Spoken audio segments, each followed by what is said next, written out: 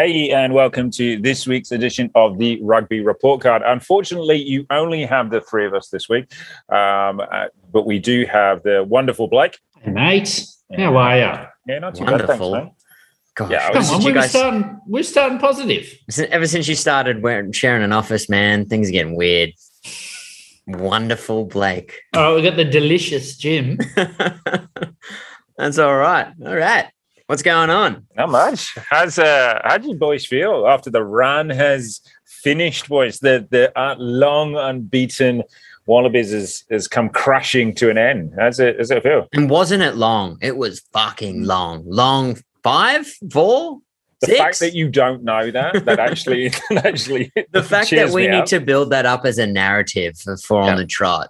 I mean, they were a big 4. Look at me bringing it down 5, already. I think, It's definitely 5. It's South Africa, 2 South Africans, 2 Argentinians, and a Japanese team. It's definitely 5. 3 of those are a gimme, aren't they?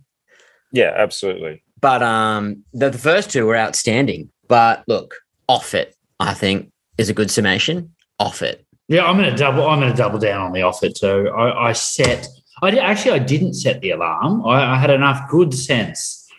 As a father of a young fella, I thought, I got to sleep. I'm just like a child on Christmas. My body just woke up 15 minutes before kickoff, and there was zero chance I was going back to sleep. So I got up and I watched the entire thing, and I'm still hurting on the lack of sleep front. And it was a frustrating watch on so many fronts. You didn't feel like you could fall asleep in between, the water breaks, the injuries. Too angry.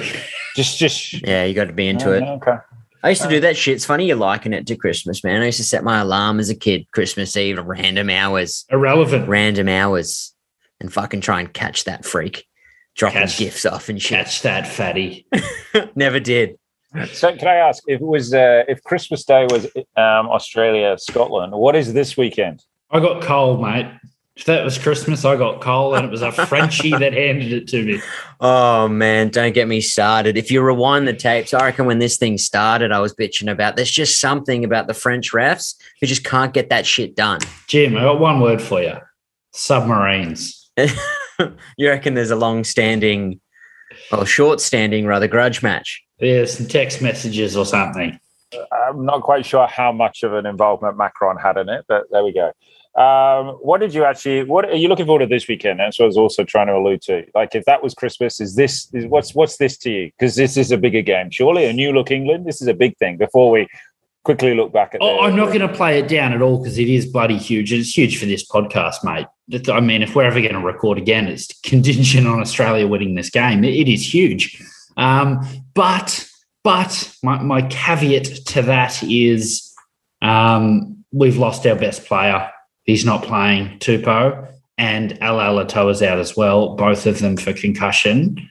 Our success, for what success we have had, has been, for me, entirely built off, for the first time in 10 years, having a steady, if not dominant, set piece.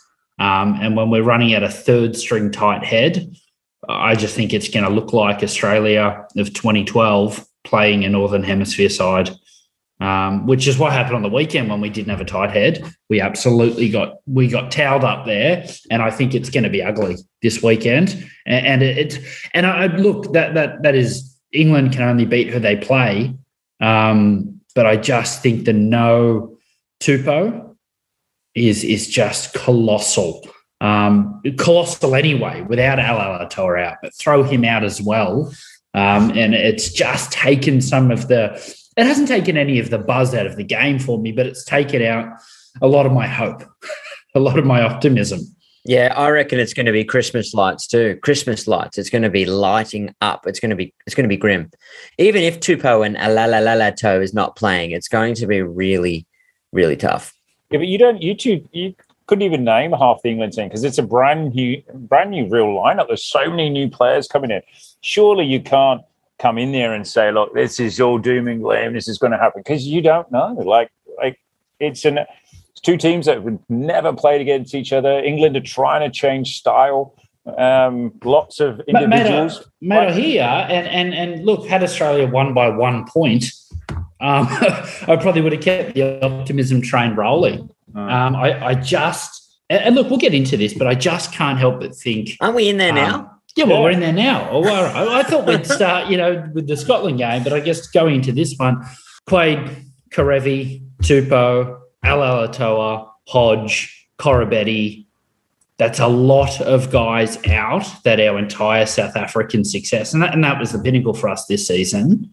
That's the heart and soul of our success then, taken out of this team. And it's just enough to fill me with hope, but no optimism. Like, I really hope we do well. There are still some very good Australian players out there. You're right, Richard. I don't know much about the England side, but if we didn't have those blokes playing South Africa, I just think we get gutter stomped. It's a lot of what our success was built on missing for this week. And it is what it is, right? There's a litany of reasons these blokes are out. I'm totally in favour of the concussion protocols. We spoke to Jess last week about the Japanese debacle. Hodge, we shit on him from a great height here, so he's not such a big loss. But all of those players, I think, were integral to our victory. So all I'm saying is, I guess, that there's hope, but there's not optimism. And even though I don't know much about England. And if you separate the sticky stuff from the non-sticky stuff, like South Africa, when we beat them, they'd come off the back of a huge Lions comp and then some pretty simple dust-ups against Argentina, but there's still games. There's 5 big internationals. Then they flew halfway across the fucking world. Of course, we were going to come out on top, man. The odds were stacked against them. When you look at what the actual perspective of this shit now we're on the road, kind of off the back of what will be a really, really difficult loss to overcome. We played pretty shit against Japan. We almost got pipped. And then we're coming to the Cauldron, the biggest sports, the biggest rugby fucking venue in the world against England, who always play well there, and always tend to play pretty well against us in the forwards. And it will be a packed stadium, and it's going to be one we have to show up for. I don't know if we got it in us. And I guess what we're doing, Richard, is we're cushioning our fall. I was just about to say, I think you're creating a narrative that if you come in here and you lose, you're just like, oh, well, we expected to lose. We didn't have much optimism. You gave all the reasons beforehand. So yeah, we're crushing your opportunities for gloating here. But are any of those points wrong? Koroibete, Kerevi, Quaid, Tupou, Alaalatoa, Hodge. Like, it's too big a mountain to overcome, isn't it? It is. I think if you listed all the players that were available, or the unavailable, the biggest one, and I think the biggest one is Kerevi. And then Tupou. Yeah, there may be 2 out of that entire list that are going to make a huge impact. But if I just say, Richard, best 3 players in the Wallabies, it's those 2 and Hooper. So we're missing 2 of our best 3 players. And then, Koroibete would probably be 4. So for me, it's... Really? You think Koroibete's your 4th best player? On form for Australia. I don't think he's an essential ingredient like the other blokes, but in terms of best player, yeah, probably. Who? Koroibete on the Sting. Oh, yeah, no. Not essential ingredient. But very good. Talking about all the players that obviously are missing, we need to probably review some of the players that did play. Take Roman out of the equation and the TMO because we'll get back to them. We need to obviously include him in there as well. Individuals, just as a whole, stood out and positively and not so positively at the weekend. Dysfunction, I think, is the name of the game for me here. I think individual players did some things good, did some things horrific. I guess I'll point to Nick White, try-saving tackles, some good tactical plays, some shit passing. Right on the wing, one of our better players, but I will not forgive him for that stupid penalty, that absolute ridiculous brain explosion. Hunter Paisami. Very ill-disciplined. Massive hit, big turnover, but fucking cost us a drive, being a muppet. Missed a few tackles going for the big shot, jumped out of alignment. So it just felt hot and cold across the board. I think Kellaway lost some of his sheen playing fullback, not on the wing. And I really, look, a lot of heat's gone on O'Connor. And a lot of people coming out straight away. He's not the 10. He's not the answer. He's never played well at 10 for Australia. My answer to that is it's a couple of things. One, it's too small a sample size. It's his first game this year for Australia. Let's give him a chance. He played pretty bloody well for the Reds. But I actually think him and Nick White are a very odd pairing. Nick White likes to control the game and likes to box kick and pass deep. That suits Quade to a T. James O'Connor likes to play incredibly flat, like a running fly half, and almost run off his 9, which suits Tate McDermott's game. And I actually think James O'Connor looked so shit on the weekend because he was trying to play like Quade. He was sitting in the pocket, and he just doesn't have the game management for that. So I thought he looked really ordinary. But part of me is thinking, is that just a combination thing? What do you boys think about that? Part of it for me, I agree with your sentiment, but I think the forwards lost the battle up front, and I felt like that meant part of the reason why he was so deep. I think if you win that battle up front and you have go forward ball, the likes of Rodder and Valentini, I think went a bit missing, and a few others. I think if they win the contest, I feel that makes him go a bit flatter as well. Can I build on that though? I think they did win the contest when they were in it. I think we actually bashed them up the front. I think the problem was we didn't play to that style. Valentini hadn't had a hit up in the first 40 minutes. Now, whenever he did, he was so dominant. I think we played against, so we went back to left to right, left to right, left to right, and we played our forwards out of the game. We picked this monster pack, and then we asked them to get on the breakdown on the 2 15-metre lines. Yeah, I'd agree to build on that. You look at the statistics, like Valentini had 1 carry statistically the entire game. Now, for a world-class, that's what he aims to be. He's not there yet, but if he wants to be, you've got to be taking the ball up.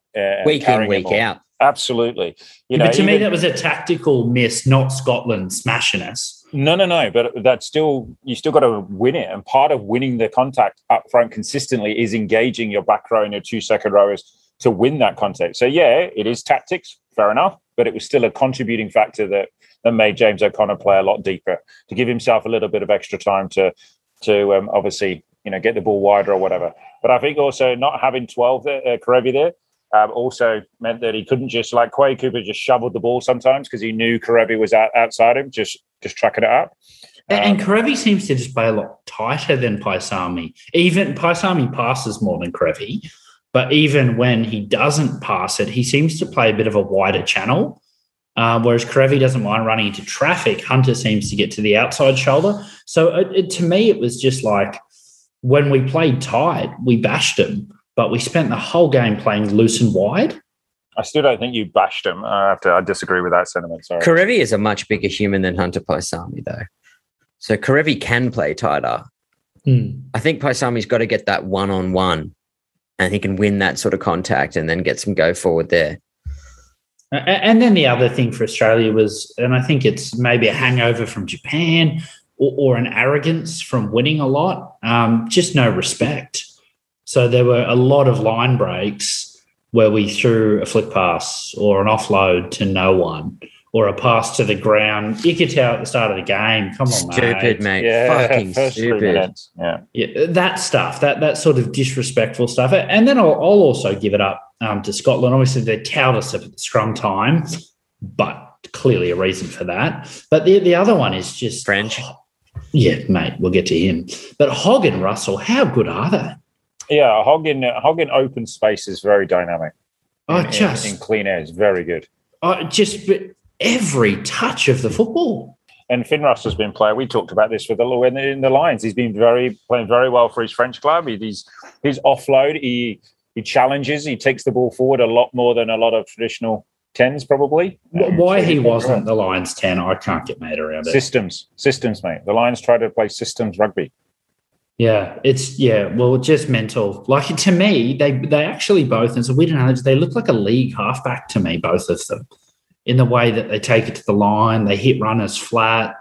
They're just freaks, mate. Bit rough around the edges. Yeah. Hogg kind of looks like Cameron Munster as well, a little bit. He does a little bit. I tell you what, mate, you put those two into Australia's setup, that is the missing ingredient. Like, 2 playmakers that can control a game. They are world class. They really, really impressed me. And then I also think the Scotland back row outsmarted us because we just, like, Leota, I don't know what you guys think about him. He scored that cracking try. I like him. Our line-out was bullshit good because he's the biggest human in the world. I got a bit of a worry that it's another Ned Hannigan selection. And what I mean by that is you're picking the bloke because he's 6'6" and 120 kg. You're not picking him because he's a freak at the breakdown, has really good ball handling skills, has good footwork, has a high work rate, a big engine. You're picking him because his stats, if I compare him to Liam Wright, is that his name from the Reds? Yeah, Liam Wright, the flanker from the Reds. Clearly, on paper, I'm picking Rob Leota. He's twice the size of him. But who is doing more rugby during the game? Well, that comes down to what you want him to do, man, because you can't play that expansive, free-flowing rugby if your line-out or scrum doesn't work. So you want to pick that person who can win those set pieces and then train them up to be better on the fly, not vice versa. Yeah, maybe, but it's just I saw it fail with Hannigan. I just thought we looked better this year. Hey, Hannigan was nowhere near it. It was nowhere near it. But that's my analogy. I just think we looked a better balance with Harry Wilson or Swinton in the back row in terms of the breakdown. And someone, please, out there on Twitter can shit on me for saying this. But actually, I don't think he had a scrummage that particularly well. I know that's a ridiculous thing to say as a blindside flank, but if you look at him, sometimes he was, isn't it? He looked like he was quite high sometimes and slip. I think some of the reasons why those penalties were given on Slipper's side, just looking at it from the TV, I don't know whether that there was the support system in there, because Slipper never hinges that much, and he did a few times, but I don't know. Maybe we're being too harsh on someone who's played 3 or 4 games for the Wallabies and scored a cracking try and does this and that. I just think we lost the breakdown because we're asking Michael Hooper to be our breakdown. And we're not one of those teams where Folau Fainga'a is a second breakaway. He's a pretty traditional hooker. You know what I mean? Other teams have got that number 2 who gets over the ball. And I just don't think we had that. I thought we did. I thought that's why we picked Latu. Yeah. Well, apparently the male there is Arnold. Say it. Arnold, he's on the darts, mate. No, Arnold could come straight in because he's played under McKellar and all of the structures of the Brumby structures. Right. But with Skelton and Latu, they didn't want to put blokes in who didn't know the structures. Yeah, because that they've makes never sense. played under that system. So I think that's why, because I couldn't understand why we didn't see Latu either. No disrespect to McInerney, but, he shouldn't have a Super Rugby cap, should he? How complicated are these structures, man? That a dude who's been playing rugby for 15 years can't pick it up. It's too complicated. I mean, I get it. At 2, there's some points with the calls and shit. Is it, but or are they doing what are they doing? I don't know. The calls like Ulysses or some shit. I don't understand. Are they like Richard?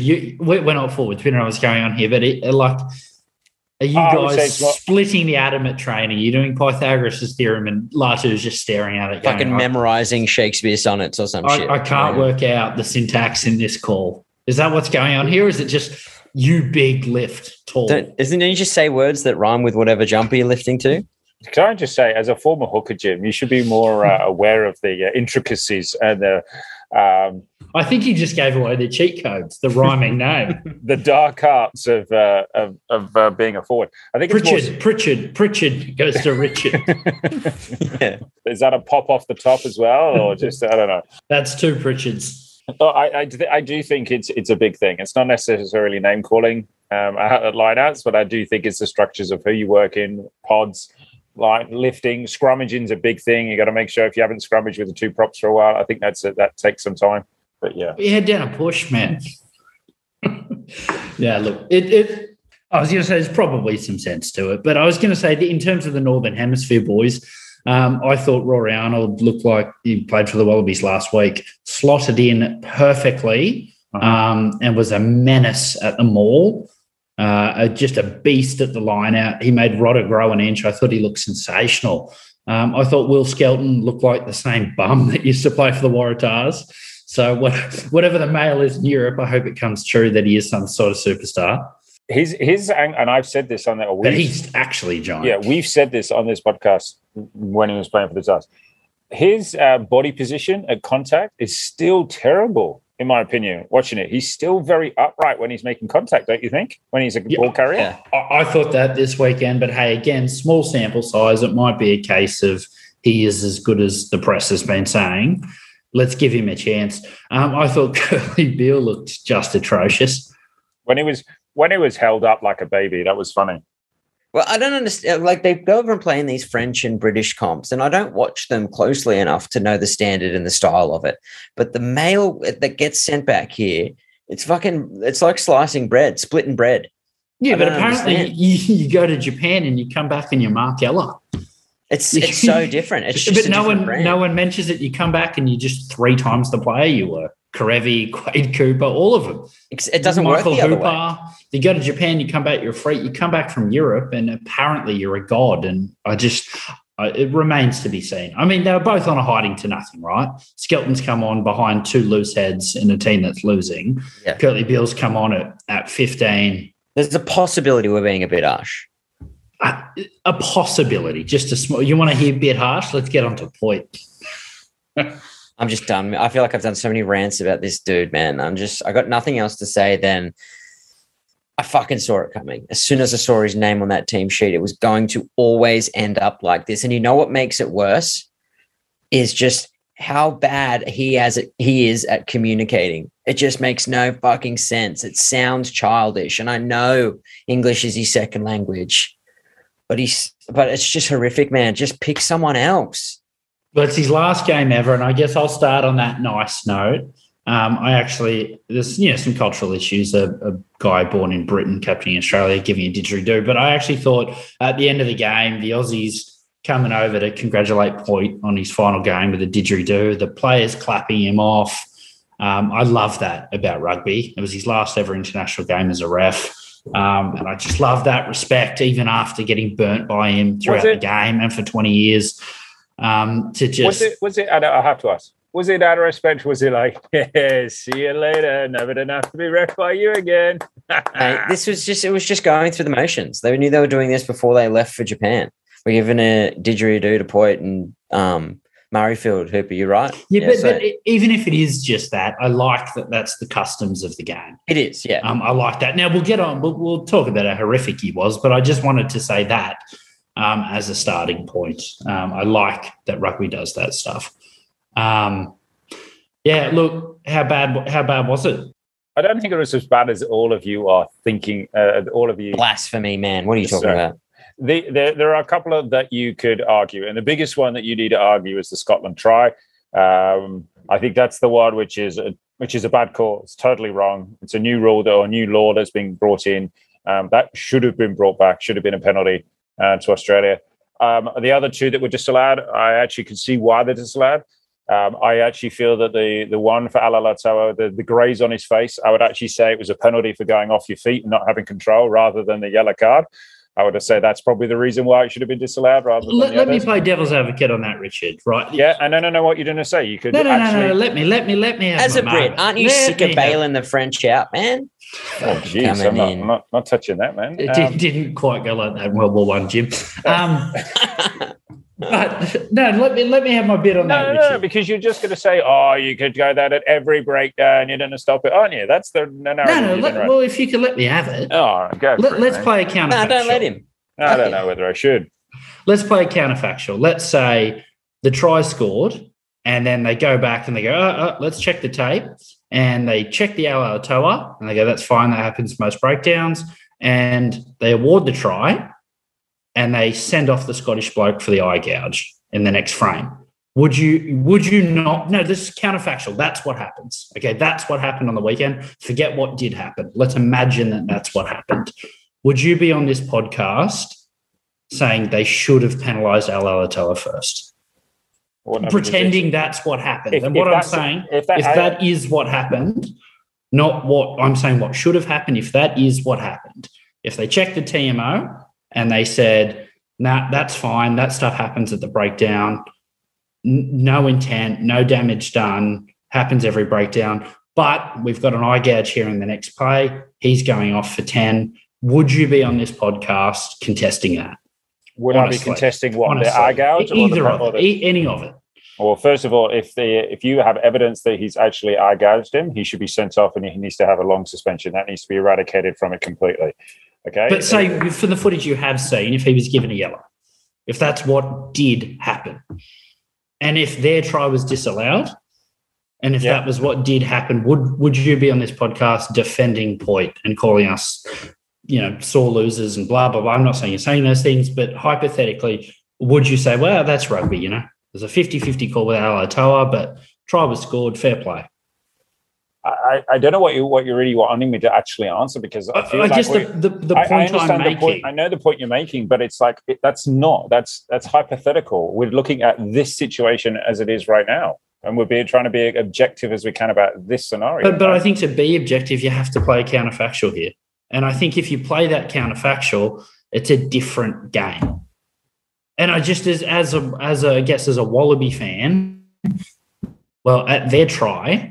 Let's play the counterfactual. It was a penalty. It wasn't called, okay. And then at our try, it just feels like, and we spent the first 30 minutes of this podcast talking about our deficiencies.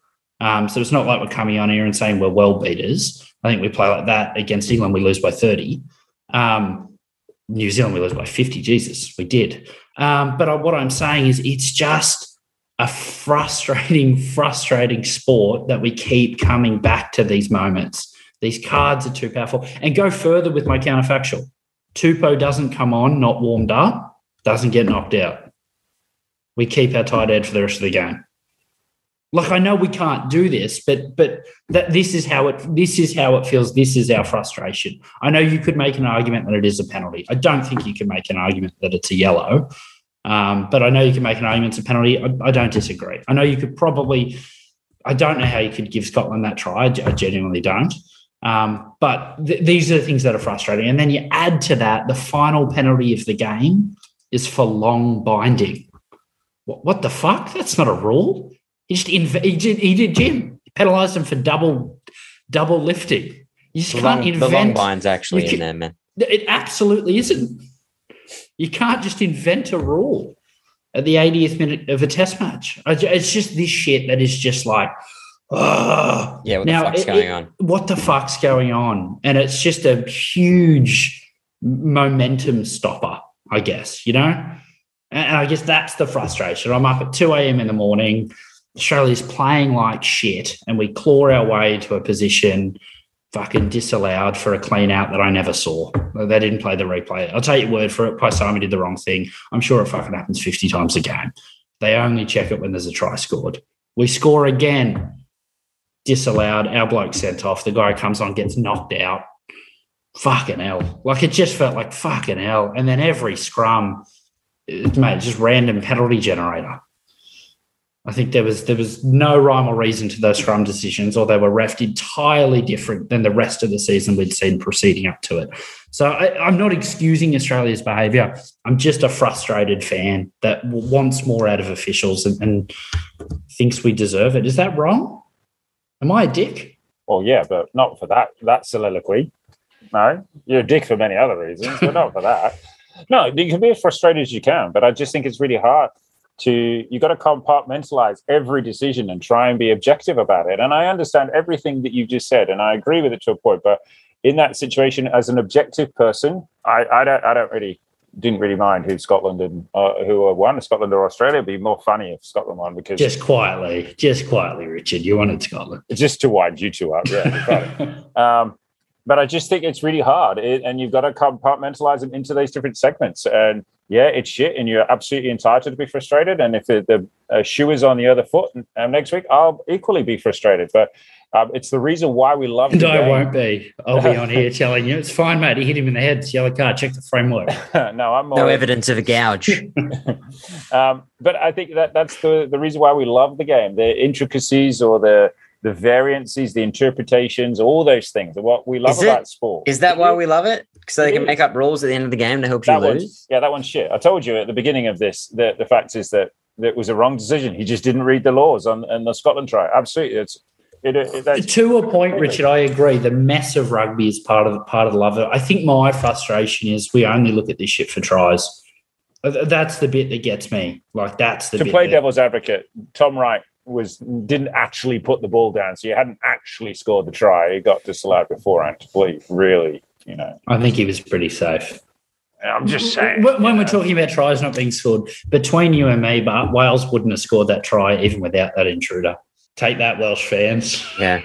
There's the actual intel that I went and gathered during the week, just the last days that passed, is that Poit actually got tapped on the shoulder here we go. by the referee board and said, mate, your time's done. The last few performances haven't been great. You got one more in Murrayfield and then it's over. And then he obviously wanted to continue on.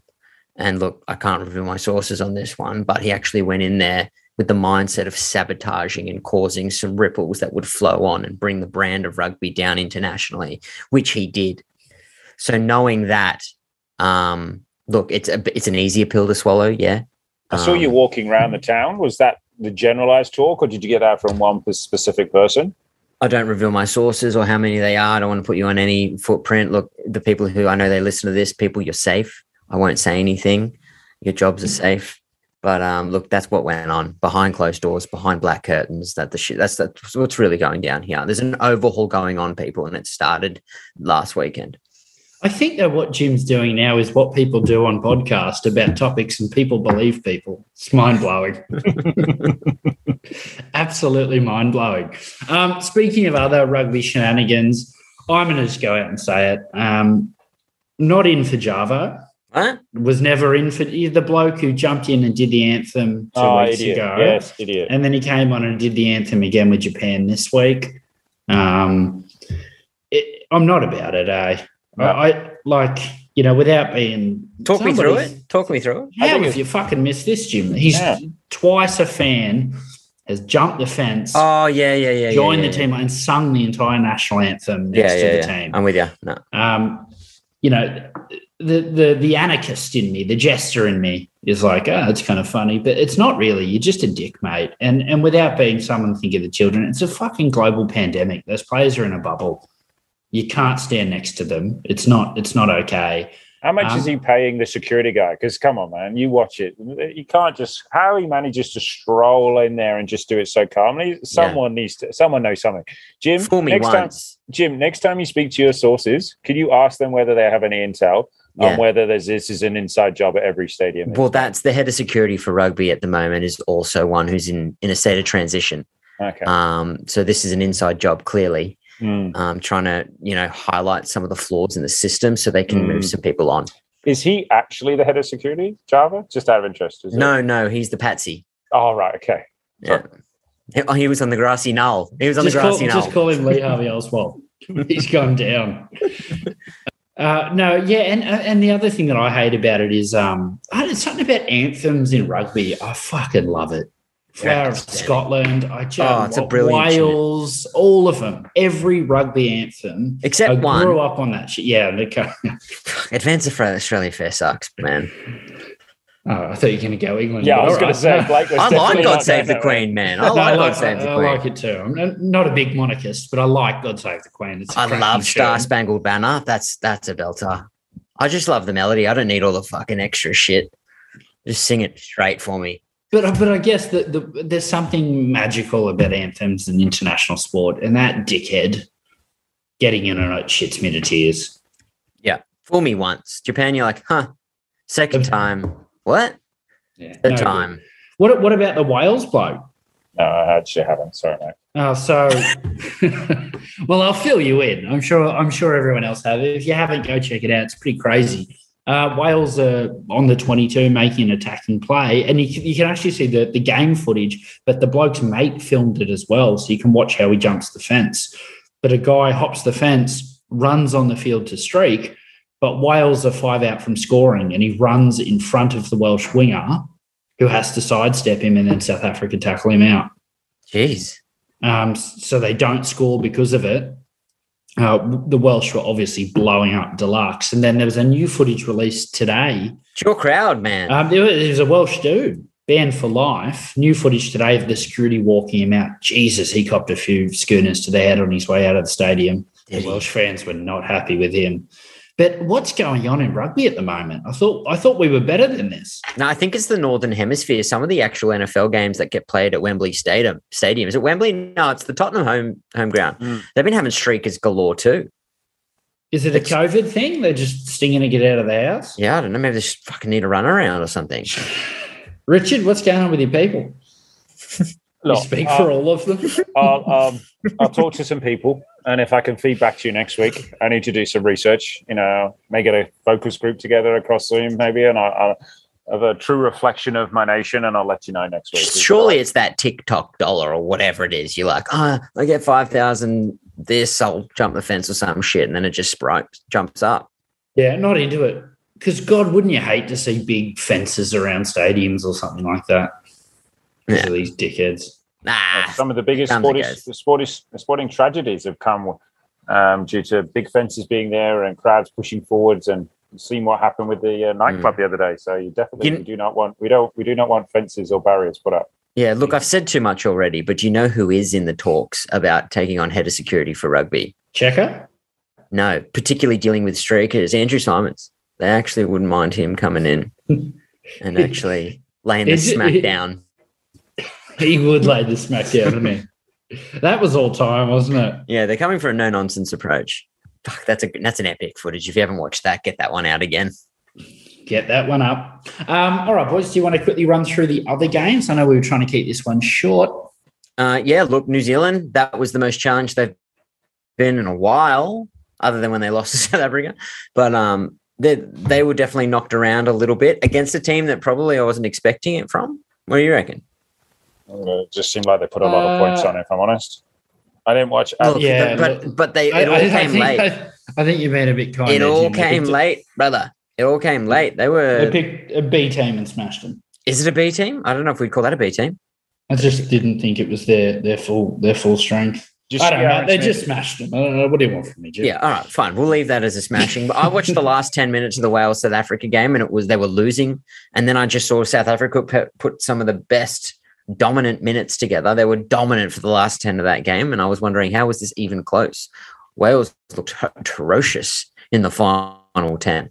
Is that ferocious? I was shocked at that. Huh? Was that ferocious? Or did you say? Atrocious to some net troubles. Okay.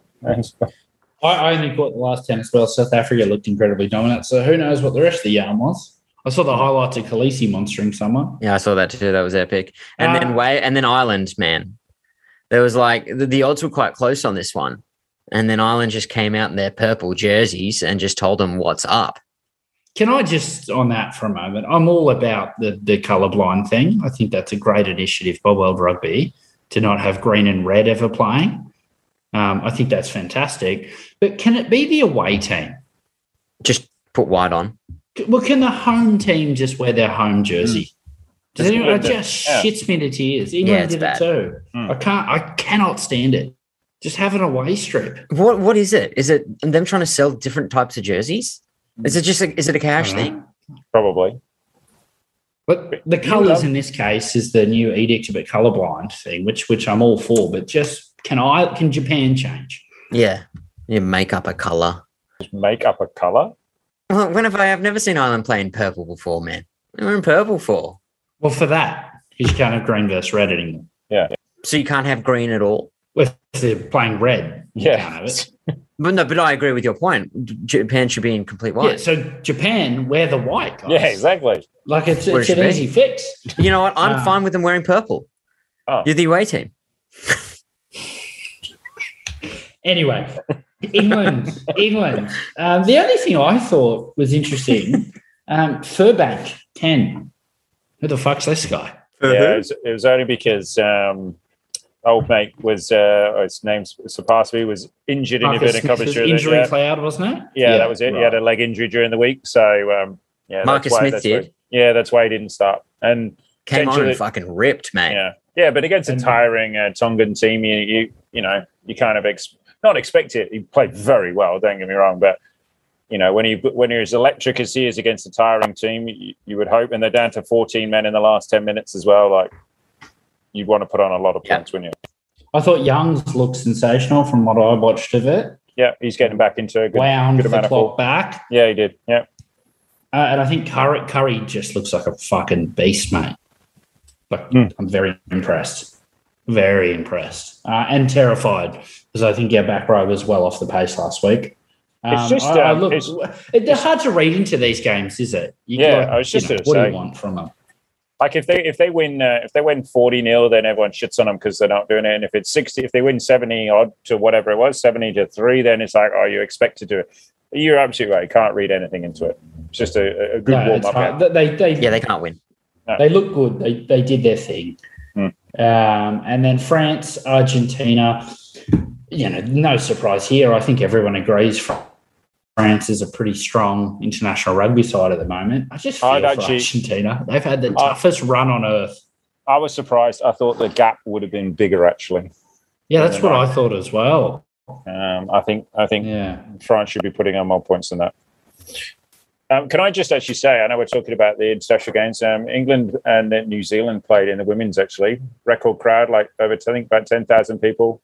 England women absolutely smashed the New Zealand women, but the England women are actually there's a lot. That's why we brought it up. I was trying to work out what your angle was there. But no. In all seriousness, there's a lot of money being put into the 15s game at the moment in England, and I think that's really good. It's only going to increase the game. And there was a report out there that they reckon it could even challenge women's soccer or England football as well for the women. So which is really good. That's fucking brilliant, because in Australia, every day you go on Twitter or Instagram, it's another Rugby Sevens star from the women's game announcing her retirement. And then you go back on 3 hours later and another NRL team names that they've signed them.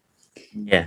But I also think of that you need so to they're funding the women's NRL game here and they're just all leaving, mate. No, I was just going to say there's just paid opportunities to play semi-professional. Like good cash too. Do you want to pay respect though to Elia Green? She announced her retirement the other day. Yeah, massively. And I thought for mine, the first real, for me anyway, and I'm sure I'm coming from a place of ignorance here, the first real breakthrough woman star. That I remember going in and my old man to tell me she was playing and you'd be pumped to watch it. So absolutely pay respects to her. I believe, if I'm not mistaken, moving on to motherhood. Oh, really? Is that correct? I didn't know that. I just know she retired from it. Agreed with me? Yeah, Maybe sure. Didn't pop up in my circles. There she is. Congratulations and good to her. More power to her. Yes, actually, I've just Googled it as you asked, and yes, they do. So yes, you are correct. Fucking get in there. I was getting nervous there. I was sweating. Yeah, look, great feat, great career. A lot of success. All right, quick jump into next week. Good job all round. I'm going the first game, Scotland, South Africa. It's going to be a belter. Scotland really, really impressed me. I would have loved to play a series against them, but I think they're in a lot of trouble this game. I think where Scotland were weak was line out, and this sounds ridiculous, but I actually think scrum. I think Poit was wrong a lot, and we still matched them with two loose heads on the field quite a bit. I think South Africa will towel them at line out, scrum, and around the breakdown. I think the Scottish backs got plenty of firepower for the Bockies, but I reckon South Africa might just muscle them a bit too much up front here. But South Africa don't seem very good at putting anyone away. They love a close game. Yeah, we've said that before. So I've got South Africa by a little bit. What do you boys reckon? Yeah, I agree with everything you said. They do it. I think Scotland will struggle. Finross was great, yes, but I think with that blitz defence that the Bockies will run, I think they'll put Melinda under a little bit more pressure. I think South Africa will win quite comfortably. Oh, on South Africa? Yeah, I think they've played some minutes. Against Finn and Hoggy and some of the other, and Van der Merwe and some of the boys that were in the Lions. I don't think there's going to be as much of a surprise or research needed. Having put them away, and they've got that mental edge to them. Francois Steyn now has broken the record. He's beaten Matfield for the longest international career for a Bockie. Not the most amount of games. I think it's 15 years it now spans. And a man of the match, and a man of the match performance at the weekend as well. Looks like a fatty who just rolls in. I just love it, mate. Let's just keep this story going. I'm really enjoying it. Italy, Argentina, what do you boys reckon? This will be the Argies' first win of the year, surely. I mean, it's going to be a close encounter and they're going to have to work for it. But they'd have this one circled on their iPhones. Yeah, I agree. I'm not sure about the circling on the iPhone, but yeah, I agree with the summation. But I reckon Italy would have circled it too as their one big side that they think they could knock off, thinking Argentina's vulnerable, but I don't think they will. They're playing Uruguay in a couple of weeks. That's Italy's circled game. Anyway. That's a fair shout. Yeah, but no one's watching. Ireland, New Zealand. This is a belter. Ever since that one game in America where Ireland did them, there feels like there's a little bit of something between these two teams. And Ireland looked really good last week. With all of that said, I'm backing New Zealand comfortably. What do you guys reckon? Yeah, I don't think it'll be comfortable, but I don't think I would ever really back against a Kiwi team. I agree that Ireland are getting better, and obviously Aaron Smith flew in for the Kiwis this weekend as well. I don't know if he's going to play, but it'll be close. But as I say, I can't never back against the Kiwis. Yeah, look, people, I'm going to go on the other edge here. I'm going Ireland to win this in a close encounter. I reckon Ireland would have had this circled on the iPhone for weeks. Come in Aviva, get the purple out, get that stadium filled. That's why they took that Japan game just with absolute tenacity, because they knew this was next week. And I'm expecting them to show up. And New Zealand have had a long international career, and I know that shit doesn't really translate for this epic team. I reckon that was some point there's going to be some fatigue. They'll be complacent again. And then the big one, boys, the one we've been building towards, Australia v England. What do you... I'm fucking off these Sunday night games, man. What are you playing at? What are we doing? Sunday morning. All right. Well, I'll redirect my anger. I apologize. I was offered in Scotland because I got up Sunday morning at 5 a.m. to watch it pumped, and it just wasn't on. I was like, what? It was on the Monday, and I just couldn't squeeze it in. I was off it. Found out the result before I watched it. So, look, I'm glad I don't need to make that spiel, but I'm going England here. I think it's going to be it'll strong. Be close. Pom cannot admit they're favourites. This will be fun watching him squirm his way around this. Can't do it, can he? Yeah, and then come to, look, I think they'll get it done. Okay, well, you both answered my question. So, let's go with that. Blake, off you go. I kind of want to hear you say it. No, we want to hear you say it. Pretty much exactly what you said. I think it'll be a lot closer than you think it will be. I don't like the fact England are favourites, but I would expect us maybe just to nick it within 7. Towless at scrum time now? Yes, but you never can tell. I just think in open play, I just think at times, I mean, who knows what midfield England are going to play. I think Australia could cut us open, so we'll see what happens. I think we win it. I think we. If I could make a horror film for rugby, it would be Australia scrummaging at Twickenham. It's just a horror. It's a horror show. Don't you remember that 2007 World Cup somewhere in the south of France? That would be your horror show, surely. Yeah. England I remember that. I was just about to bring that up. It's funny that you did. We were terrible. I still don't know how we got to a World Cup final. I know we lost it, but we were awful. But based around scrummaging and just kicking. That's why I'm just so bummed. No Tupou. I like Tupou, Latu, Slipper. Mate, I back a scrummaging against anyone in the world. Do you know what'll be interesting though? He'll come up against and I'm not saying England. You'll come up against a team where suddenly he'll start to get pinged. Because I'm still not convinced by his scrummaging. I think you're wrong there, but we won't know because he's not playing. With all of that said, Australia is in a lot of trouble for this one, but I'm not a dog. I'm not a traitor. Australia by plenty. Okay. You're right. Yeah. Hope. Dreams. Based on what, man? Based on last week's performance? Curtly Beale running upright. Oh, that was funny. All right. There you go. Bye. Cheers. All right. See you, people.